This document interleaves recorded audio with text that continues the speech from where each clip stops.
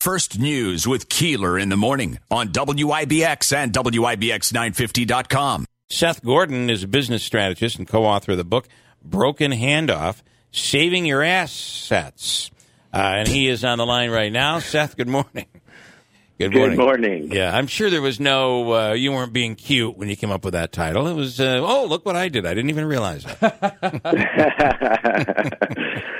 Yeah, we wanted to put a little creativity to the title. That's awesome. So the vaccine does mean returning to work, but it is also, some companies are requiring it, and it is causing some difficulty and even resignations, right?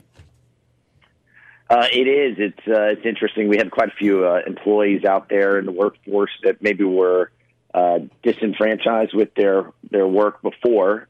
They then were given the opportunity to work remotely and work on a more flexible schedule, and now they're being asked to go back to work, and they're thinking twice about that. It's funny. During the pandemic, we heard a lot of people saying that this is going to be the one thing that doesn't go away. People are going to be able to work from home. They don't need to be at the physical facility. You're going to see this stick around, and I think I think we saw companies must be seeing something, right? They must be seeing, well, we think that people aren't working when they're home. They may be kind of taking advantage a little bit. Is that what's going on?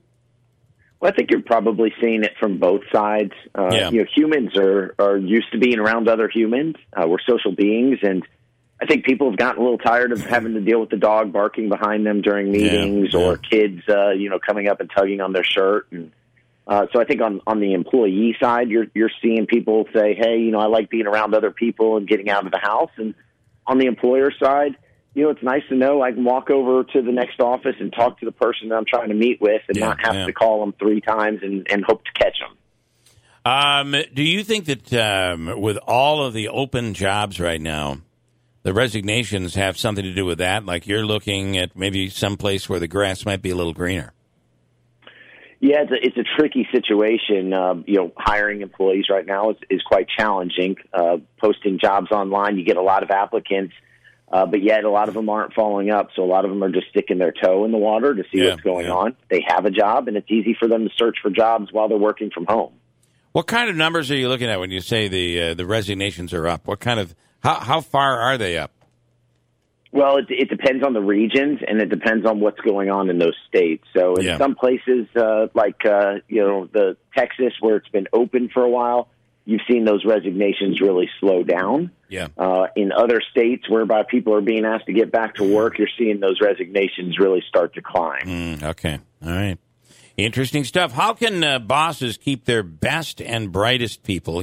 We put so much money in and investing into people and training them and getting them up to a point where they're productive, and then all of a sudden they leave. So it's costly when people leave. So what can the company do? What can bosses do?